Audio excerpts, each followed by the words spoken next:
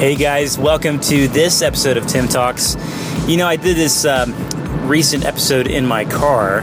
It was sort of a bonus little episode, and I just realized this is actually not a bad way to do it, because every day I get in my car and I drive, I commute. And I thought, why not make these commutes just a really special opportunity to bring you guys into my world as I drive, rather than just listening to other people's podcasts or music or whatever. Just make it a productive part of my work week and do these episodes. So that's what this is. You know, we've been really focusing a lot the last several episodes on focusing is another word I've used 3 times there. Focusing on the sales process and really dialing in things in such a way that you have more control over who you're attracting into your world as an artist, over the marketing piece and even the side of things where they are making decisions to become a buyer of your music, a fan at the end of the day. We talked about the numbers and how important it is in this day and age to understand the numbers of the blue-collar musician model, which is a fine model, but it doesn't have to be as rigorous a task to build an audience. And you can do that through the internet and through content marketing and through social media and through direct response marketing and the things that we talk about here on Tim Talks. And you can do all of that without having to tour, without having to be on the road 100 to 200 days a year. That's just, unless you want to do that, of course, but that's just an unnecessary way to build an audience. And so we broke it down. We kind of looked at the numbers between the blue-collar musician and the, whatever you want to call it, this new model, this indie digital entrepreneur model, digital artrepreneur. I just made that up, artrepreneur. An artist who is an entrepreneur, who understands these things and is committed to building an audience online by creating value and putting together amazing content that just draws in new listeners and new fans. So we talked about those numbers and how actually you can leverage digital marketing and the internet to reach, higher numbers with that. It's much more scalable and exciting when you look at the numbers. We also talked about the fan funnel and developing a fan funnel to where you understand where you are bringing people down the marketing funnel. Traditionally, you have the marketing funnel, right? The awareness at the top and then the advocacy at the bottom, the super fan evangelist. So we've been talking about a lot of different things. If you haven't listened to those episodes, I encourage you to go back and check that out.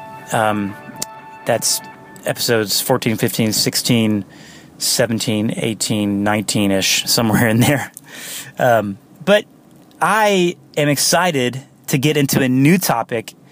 And I think, let me just say this, one of the reasons I'm doing this from my car is it helps me stay focused on what's really important. I can really, when I'm behind a podcast microphone in my studio, I can, forget the timing. I can just get all into the moment and not feel any sort of time crunch. So here I am. I'm going to be getting home soon. I'm in my car and I only have so much time. So we're going to just get right to it. And content marketing, which is what we're going to be focusing on the next handful of episodes, is really such an awesome thing these days. It's really the buzz phrase for a lot of bloggers and marketers online, where you are using valuable content and building up a readership and delivering on some serious value to people who are looking for specific solutions to their problems. That sounded like a mouthful, so let me try to break that down. When you have someone who goes to Google or to YouTube or to Twitter or to Facebook or to any platform, digital platform where they can search for some specific keyword. They are looking for something to help them solve some problem. Think about it. Every time you go to Google, every time you go to, even in iTunes, if you go into iTunes and you're looking for a particular kind of podcast or something to show up, this is what I do.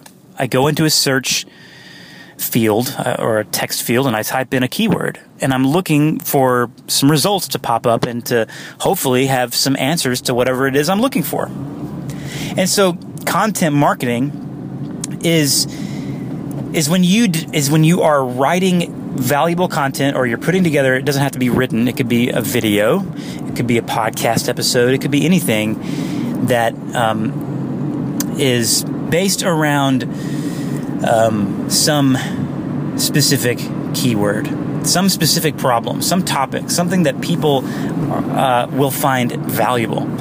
And so once you get that ball rolling, so we'll just use blogging for example, you begin posting these things and you're really smart about how you optimize the keywords in your article.